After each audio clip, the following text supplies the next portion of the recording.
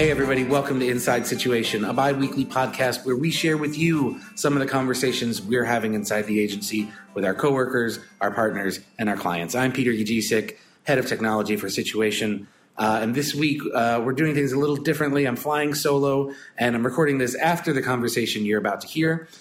So hopefully you guys enjoy listening to it as much as we enjoyed recording it. I'm sitting down with Lisa Cecchini, our Vice President of New Media and Insights, and it's a great conversation. Just a reminder, if you're listening to this and you would like to submit questions for our all question-based Inside Situation, please send those questions to podcast@situation.nyc, and we will make those a part of a future episode. In the meantime, enjoy this Q&A with Lisa, and we'll see you soon. So Lisa, you're in the day-to-day position of telling stories with data, and over time, data is just becoming more and more prevalent from lots and lots of different sources. What are some of the things that you're noticing as the volume increases of what we can see via data? Yeah, we certainly have access to more and more data all the time. It used to be for a display campaign, let's say, you had impressions, you had clicks, you had click-through rate. As time went on, hopefully you'd have some sort of conversion-based metric. But now we're much more into a world of viewable impressions and much more behaviors associated with that view that we might not have had a while ago. So it's really about now sorting through all those metrics and determining what the most important metrics are. I certainly think viewability is the biggest mover in the display space. Because we used to just look at all impressions created equal, and certainly there's a significant number of impressions that never come into the viewable space on desktop or mobile or tablet. But now that we have viewable, and it's becoming a much more accepted metric across ad servers for sure, but certainly even publishers getting on board with allowing us to buy based on viewable impressions. It's certainly taking display media, I think, to the next level, which is important because as video emerges, as social emerges, as native advertising emerges, display needs to keep up. And the way it can keep up, because right now, of course, you can purchase it at great scale for low cost, but it needs to be a valuable impression and worthwhile of the purchasing, or else it was going to fall behind all of these other more emerging platforms where people are spending more of their digital dollars. And even though, display may be more accountable because we can tell if something's viewable or above the fold, yet I know when you spoke at our Google event this year, you said that attribution was not an exact science, and that our ability to necessarily guarantee that impression is always being counted is actually making it through the funnel between SSL and secure browsing and different things that are coming on board around privacy. Have you seen that really play out as you thought it would? That, on one hand, the promise of being able to track everything is greater than a billboard in Times Square. You just don't know how many people walk by it. But on the other hand, things are changing on the landscape that are making it harder to really gauge what those numbers are. Is that played out? Yes. Attribution certainly has been the challenge that I suspected it might be this year. And I think a lot of that is because of the emergence and the continued emergence of people's reliance on mobile as a primary device that they're using. It's not just the second screen, it's becoming the primary screen. And we've seen several of our clients' websites at this point now tip over where they're seeing their most traffic on mobile, then desktop, then tablet. So that shift has become even more cross-device is really the thing that I think makes attribution modeling the most challenging, because there are certain platforms like Google via Gmail or Facebook where you can track attribution cross-device because you're logged into something. But there are many challenges to being able to track attribution cross-device, and that's who we are as a society now. So I do think there are a lot of challenges with attribution, and that's why, as much as I'm the last person to discount data, I love data, I do realize the limitations specifically when you're looking at attribution modeling because of cross-device. And the other thing is, as digital marketers, we're still living in this reliance of being completely cookie-based. We're completely reliant on cookies for all of our tracking. And That's obviously a challenge cross-device. It's certainly a challenge with people who are deleting their cookies and are concerned about privacy issues. So I think we'll continue to see that to be a challenge, and it's really going to be fascinating to see who comes forward and figures out how to kind of step in and save the day before it becomes even more fragmented than it already is. Right. In addition to cross-device, you touched on privacy concerns. I mean, over the last year, there have been so many high-profile examples of either companies that weren't responsible with users' data or the government looking at all of our data. And I think one of the things that we're seeing a lot more is a conversation about things like ad blockers, HTML firewalls, things that, not only are blocking the ads on the page, but are also really silencing all the things that are going on in the background that people maybe thought were going on. They kind of knew that ads were showing up on multiple pages. But I think the average consumer has kind of opened their eyes to just how much they're being tracked. And I think there's a backlash. I think people are really hypersensitive about the kinds of things that are being done with their data. Do you think that is going to be as big a factor as some of the other things you mentioned, like mobile device? And or do you see the ad networks and the people that we partner with, are they talking about that? Are they taking that seriously, that idea that there has to be a greater transparency with exactly what we're doing with people's data to make them feel like they're not being spied on? So when it comes to you being on a website and having transparency about what that website is capturing,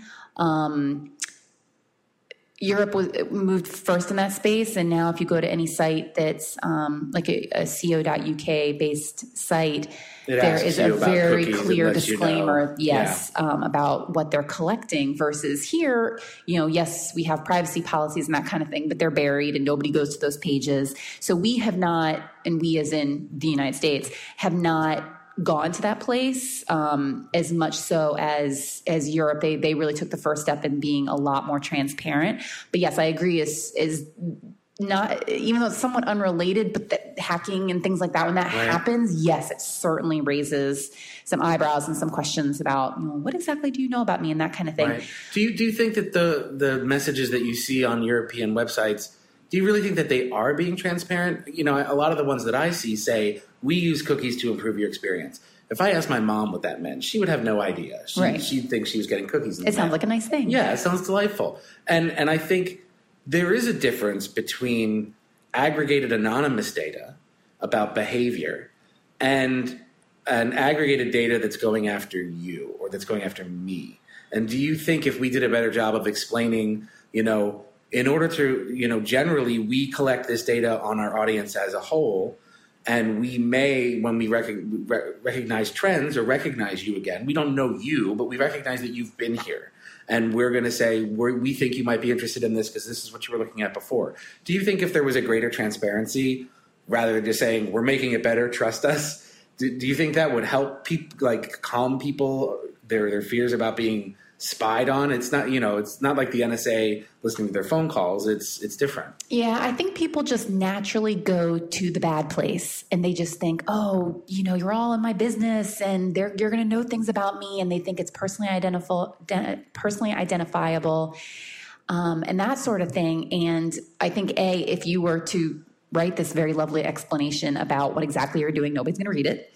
And I think I wish people understood, because there's pluses and minuses to tracking, and that's the thing that people don't think about. They just think it's all bad. Like, for example, I like the fact that when I go to Amazon, it's recommending things to me based on my previous purchases. That's really helpful, particularly from I have a Kindle, and particularly from the fact that it knows books that I've looked at. Not even necessarily that I've purchased, but just books that I've browsed and that sort of thing. They can make recommendations based on that information. So I like that. And I think most people probably do like that.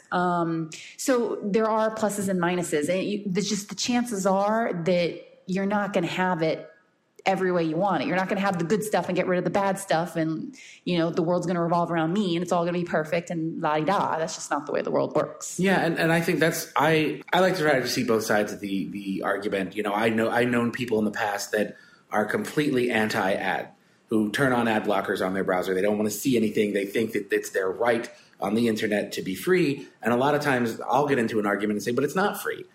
Somebody has to build that stuff. Gmail is not free. Google's not putting that out there for the good of society. They're doing it so that they can get data, and then they can market that data, and they can create an ad network. It's not altruistic. Amazon's the same way. It might be great that my Kindle and my Audible account are all synced up so that a book that I'm listening to or reading, picks up. That's amazing technology. But they're doing that so that next time I buy a book, I'll buy it from them. Do you think that people have a full understanding of, the commerce factor of the millionaires in Silicon Valley are millionaires for a reason, and it's because they're collecting data, not because anybody's paying for anything anymore. The model of even paying for AOL, you got the CDs and the discs back in the 90s, you pay your $20 a month. But now, the concept, I think, for most people is that it's just all free. And what do you think about that? Right. I think probably people just don't think about it. Like, most people don't think about, how does this make money? And how, you don't really necessarily think about the deeper parts of all these smaller aspects of your day. And a lot of sites, actually, I think Facebook's kind of a good example, because for people who were early adopters on Facebook, there were no ads on Facebook. It was just the platform. And it wasn't until they became bigger. They initially made a deal with, I believe, MSN, and there were display ads, like traditional 720 by 90s, 160 by 600s on Facebook, until they built their own ad platform. And it evolved, but I think certainly there are people who remember the days when there wasn't any advertising on Facebook. And that was fine when it was Mark Zuckerberg and like three of his buddies or whatever it was running the platform. Subsidized by their college internet, and they had the computer lab and all that stuff. Exactly. But now that it's a publicly traded company, and it's, employs who knows how many folks, it needs to have income. So, okay, how is it going to get income? Is it going to charge people in order to use Facebook? That's option one. Or option B, is it going to be fully funded through advertising? And there are other options, of course, with sponsorships and things like that. But let's just talk about those two things. I think there would be a greater outcry from folks if all of a sudden Facebook costs you $20 a month to use. Right.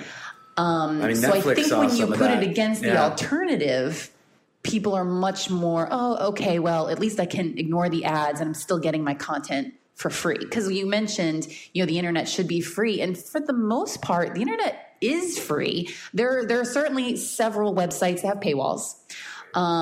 So, like a New York Times, for example, you have a subscription, or Wall Street Journal. And so you are paying for the content. And some of these platforms have decided to go the route of partly funded through advertising, partly funded through subscribers or consumers paying for the content. But the majority are living in the world of, I'm going to get my funding through advertising. And I haven't certainly polled anybody, but I would imagine, if you were the type of person who goes to, let's say 10 sites regularly, and you go to people.com in the morning, and then you go to CNN, and then you go to New York Times, and you go to your local news site, and then you check your fantasy baseball scores. And let's say you've gone to 10 sites now, and if you had to pay a subscription to each of those, it's going to be incredibly costly really fast. Well, and by the same token, I think I love that example of the 10 sites, because I think we all have those 10 sites that we go to all the time. And I think the argument made by the platform creators is that if you use an ad block every day when you come to that, you're stealing from me, because I am a resource that you come to every day. So I have two options. I can either ask you not to do that and say, come on, ads support what you get, and I have writers and editorial people that I have to pay, or I can put in a paywall. And clearly, I think the Times has found a way to make it work. Wall Street Journal, those are examples of paywalls that are working, because Lord knows you get so many solicitations from them to buy different combinations of how to do that. They've made it very flexible, and they also have huge investments to be on every platform and every new phone that comes out. But I think that there is an argument to be made that you can't have it both ways. You can't expect it to be free and then expect those things to be there every day so you can check your fantasy football scores. And to expect the quality of the content to stay at the same level, right, when there's no financial situation backing it up, so that content can stay at that high quality level. Well, and I think it's interesting. We were talking before we started recording about the Google contributor experiment where, Google absolutely wants to put ads. They are an ad network, but the idea behind contributor is they're asking people to pay $5 up front to actually strip the ads out, and it's kind of replaced with an artistic grid pattern. And that way, those people that are paying the Google Display Network are still getting credit for those ads, but the people aren't being harassed or bothered by those ads or distracted by those ads. And I think they're seeing if they can have it both ways. They're seeing if you make a commitment to me up front that you're going to support this work, we'll tone down what you're seeing. Do you think there's a future for that? What's your take on it? I have no idea. I mean, television has been around since the 40s, and they've never not had. Of course, there's PBS, and there's plenty of ads on PBS. I watch the PBS NewsHour every night.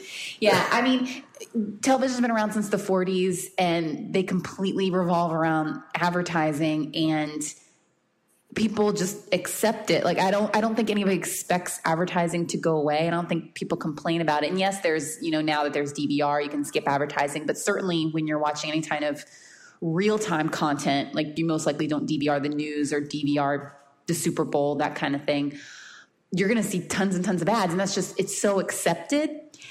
And I don't know if it's because that platform has been around for 75 years and that's why people aren't, and they've never known it any other way. Right. And maybe that's why, or it's less obtruse. I don't know why. I think it's so fascinating that you don't hear, like, people don't get super grumpy about the ads in their magazines or the ads on the radio. Like it's like they accept that, yes, at the end of my 10-song pod on the radio, I know that there's going to be some ads. I don't know why digital, at least it seems to me, maybe it's because I'm sensitive because I'm in the digital space, but I've never understood why it's so much more of a frustration with people, it seems like, in digital than it is so in these other mediums that have been that way since they've always known them that way. Well, there's a couple of interesting points. I'm glad you brought up television. I have a Netflix subscription.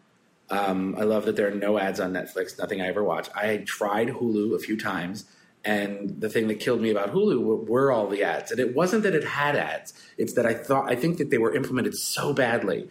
I would watch a Parks and Rec season on Hulu, and I would get the same ad every 15 minutes, and until I wanted to blow my brains out, because I was just like, I get it, just show me any other ad. I'll watch the ad, but I don't want to see this same advertisement over and over again. So I think that there are just really poor ways to do it. And I would even say mobile advertising I think is terrible. I whatever about desktop advertising, I think a lot of people zone them out, but when I'm looking at my phone and I'm checking my email in the morning and browsing to different news sites, when those ads pop up, why are they so horrendous? Why hasn't anybody found a way to make a mobile ad that just is not terrible? I mean, that's my opinion. But looks terrible? Or looks terrible, functions terrible.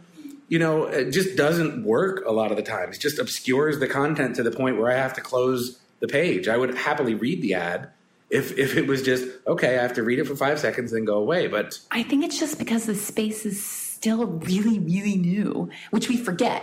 Yeah. I mean, when did the iPhone come out? 2010, maybe? No, it was before that. I think 8, maybe. But to your point of this, it is a very new medium. Long. Yeah. So I think it's still just in that learning curve phase, and it would be great if it was better. I absolutely agree. I mean, certainly think about how many websites are out there that still aren't mobile optimized. It's right. Just amazing. So I think it's just the newness of the space. The platform just isn't there yet.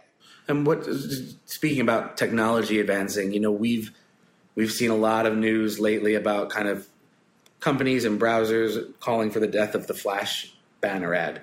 And I think those, when people think of annoying banner ads, they often think of a Flash ad as the biggest offender. Now, I'm one to say that you can certainly make them interesting and tasteful and look nice, but we've all had to hit the monkey that pops up. And, I think when people think of the worst offenders in terms of ads, they think of the ones that blink or flash or get in front of your stuff, and they kind of lump everything together just because somebody didn't know how to use the tool correctly. Or conversely, because some ad networks and web publishers aren't scrutinizing that content. there's lots of stories in the news about people getting malware from a flash ad that was accepted by an ad network. Why wasn't it the responsibility of that ad network to make sure that that wasn't delivering something malicious? Is it just because the volume is so great? Well, I think the challenge, on the publisher side or the network that you're buying with or the DSP or whatever.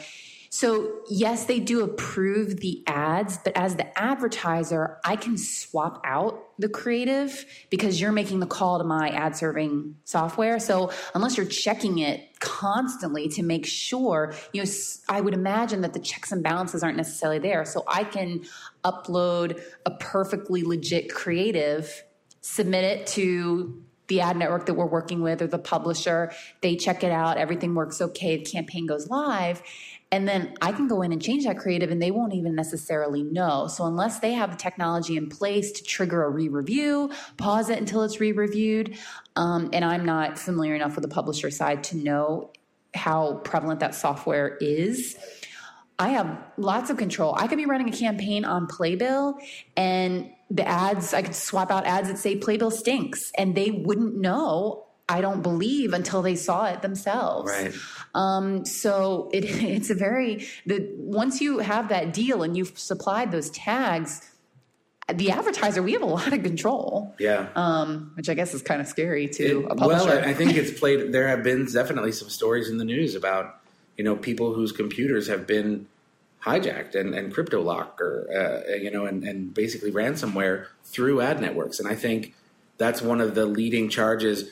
I think the advertiser's response has been to say, especially Amazon, I know, led the charge. We're just not letting flash on our network because it is a portal through which we have so little control that it could deliver something and anyone could change it. It could be benign at first, and then 24 hours later they could deliver a payload that's malicious. And then at 24 hours from then, those people could be gone.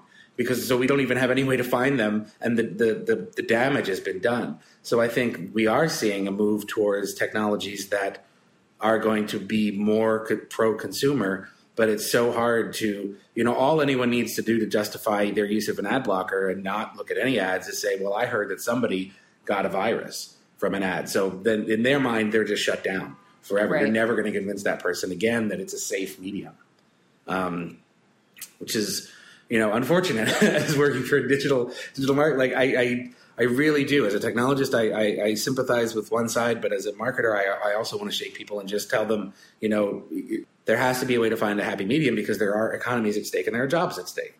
And it'll be interesting to see how things shake out. And it seems like the trend of the new operating systems and the new browsers is more on the side of the consumer because they're the one that they're are purchasing those goods.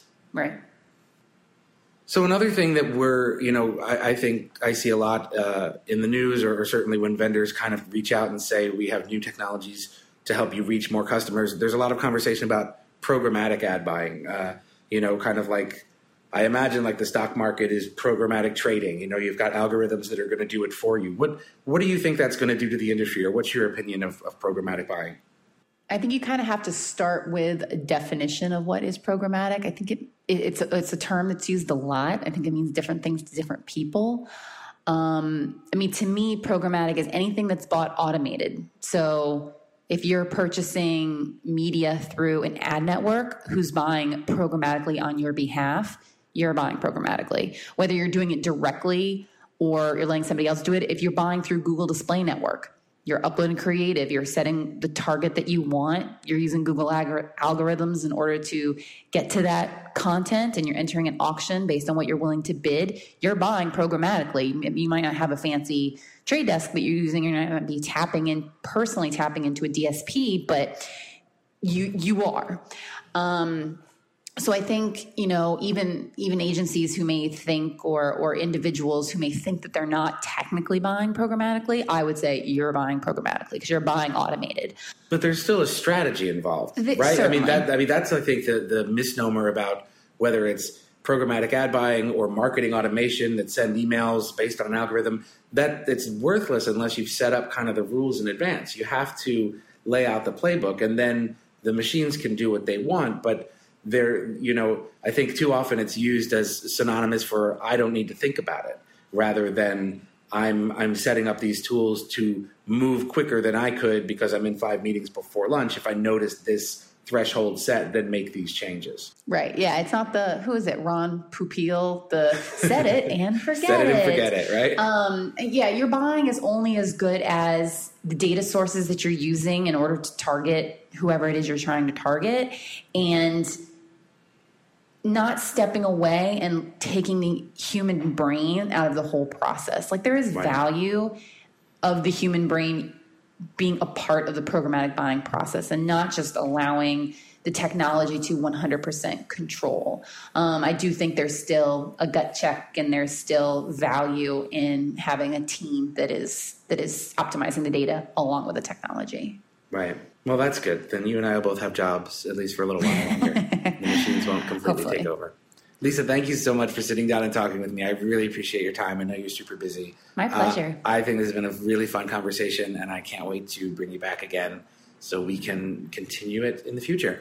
But before you go, kind of a tradition at the end of the podcast, we like to tell our listeners about something they can't miss. So what is your recommendation for our listeners about something that they shouldn't miss? Well, I went to Cuba this summer, and I highly recommend that if it's on your places to go in your lifetime list, that you move it up to the top of the list. I don't think it's going to change anytime soon. So if you go, you'll probably, within the next couple of years, I think you'll still experience the authentic Cuban culture the way it is now. It's so hard to know what's going to happen in the future as things change. But I went to Cuba on the people-to-people visa and had a lot of opportunity to meet with artists, entrepreneurs, professors, farmers, all sorts of people who talk to us specifically about their life in Cuba, everything from their profession to what it's like to go to a doctor's office, to how you collect your rations each month and going to a ration store. And it was so fascinating, and the people were just so beautiful. And regardless of how you feel about it politically, and I'm certainly not going to get into that here, meeting the people and learning about a culture that's so different from anything that we as Americans have experienced is always just such a beautiful and blessed experience. And the more you learn about culture, of course, I always feel like that makes me a better person, which of course, I'm sure is all of our goal in life, is to be the best person that we can be. So I highly, highly recommend going there, especially if you can go and have the people-to-people contact, the way I was so fortunate to be able to do. It was top of the list of memorable experiences. Wow. Would you say that it was in the rank of all the places you've traveled to, because I know you're a big world traveler, where would it fall on your top 10 list? Yeah, it's definitely in the top 3. That's great. It was really beautiful. Oh, that's fantastic. Mine's going to not be nearly as important as that, but something that I am finding joy in this week is the return to television of Stephen Colbert in late night, whose voice I think is just really smart, really warm and engaging, really intelligent and funny and human. And I think it's been really interesting to see him kind of drop his persona as the blowhard and show the heart that he has back on TV. And so it's not as cool as traveling someplace else, but it warms my heart that he's back and back in the landscape and making the world a better place, because I think he really does. So that's going to do it for Inside Situation this week. Thank you guys so much for listening. Please keep sending us email and feedback at podcast@situation.nyc. We love reading all of your questions and comments, and we will be doing an upcoming podcast that is based around those questions. So please make sure to keep sending those in, and we will be bringing that to you soon. Thanks so much. Thank you, Lisa, and everyone. Have a great couple of weeks. We'll see you soon. Thank you. Take care. Bye-bye.